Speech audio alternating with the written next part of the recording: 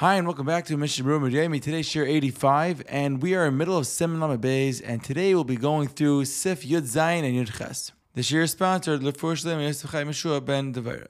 Today's share is going to be a little different than the usual share, as the next few amudim in the Mishnah Berurah are very much connected to one another, and it's best understood only after we see all of these amudim sort of in one shot. Additionally, there are many specific examples brought by both the Shulchan Aruch and the Mishnah Berurah, and it will be very exhaustive to go through each and every one. Therefore, the next few shiurim are going to lay out the klalim of these amudim, and with this overview, we'll be able to understand these complex concepts. So I'm going to split the shir into two parts just to keep it on the shorter side, but essentially it's one shir, so either listen to it in one sitting or in 2 different days, whatever helps you understand it better. We started Sif Yud Zayin with the halacha that if ink drops onto or into an ice, thereby obscuring the tura or the form of the letter, then the ice is pasul. It would not help to merely remove the ink that fell by scratching it away, and that's because that now that the letter is pasul, we need to have a ksiva of a letter.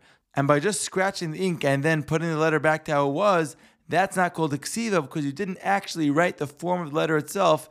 Rather, this is called chak teiches, which is literally referring to someone who scratches away the surrounding parts of a letter, and then through the scratching around the letter, you end up with the letter being produced as a byproduct of this etching. So before we talk about ways to fix the problem of this letter, let's first break down what exactly makes something pasul. Now, if you already continued writing after the letter that had the issue, and you only realize after that the letter a few lines ago has an issue, so we now have a problem of kesidron, that everything from that point on, from the letter that had the issue, is pasul, because you need to have all the parshas and all the psukim and all the letters written in order. And therefore you need to erase everything up until that point of the psul.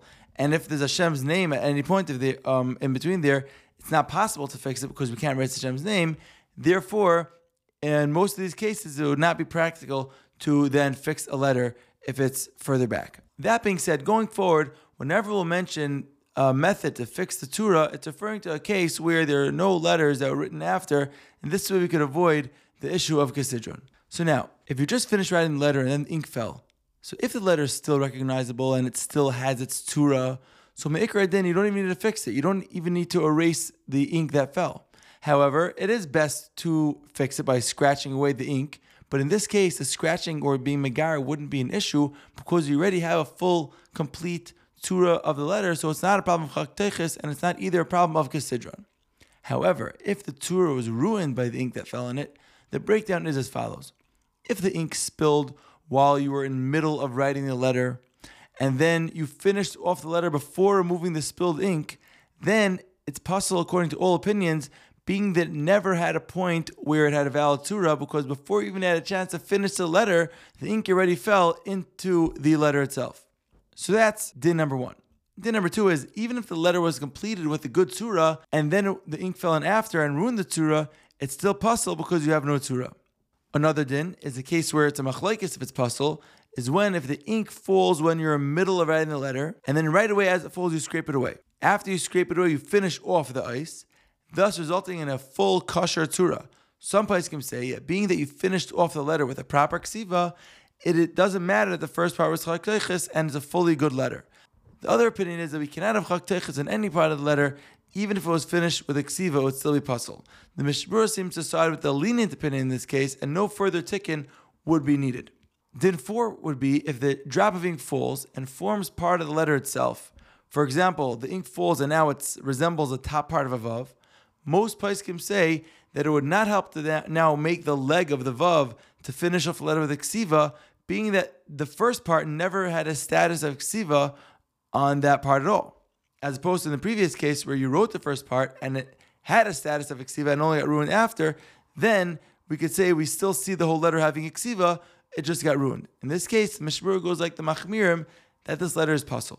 These 4 cases that we discussed are cases that where the psul was caused by ink falling. In addition to this, we also find other cases where we're going to run into issue of chak teiches without ink falling. For example, if you made a mistake while writing the letter, and that caused the Torah to be invalidated, it would not help to scratch away the parts that cause the psul because of chak teiches. A classic example would be if you were planning on making a reish and you accidentally made it squared at the upper right corner, and now it looks like a dalid. So in this case, it would not help to round off the corner by removing the ink at the tip, because that would be a problem of chak teiches. Another case would be if you made the letter mem, which consists of that nun part on the right-hand side with a vav on the left-hand side, and then instead of having the little opening on the bottom, you accidentally connected the tip of the mem with the opening, giving it a tzura, or look of an end of mem. And the halacha is that an end of mem is reserved specifically for the end of a word, while the regular mem is for the middle of the word. So in this case also, it wouldn't be enough to just erase the point of connection and thus separating the two parts because of chak teches. So just in summary, today we discussed a few dinim which would cause a psul in the writing itself. The first part we discussed were psulim that were caused by ink falling, and the second part we discussed was psulim caused by mistakes in the writing itself. In the Mitzvah, in part 2 of this year, we're going to focus on how to fix the psulim in the Isius.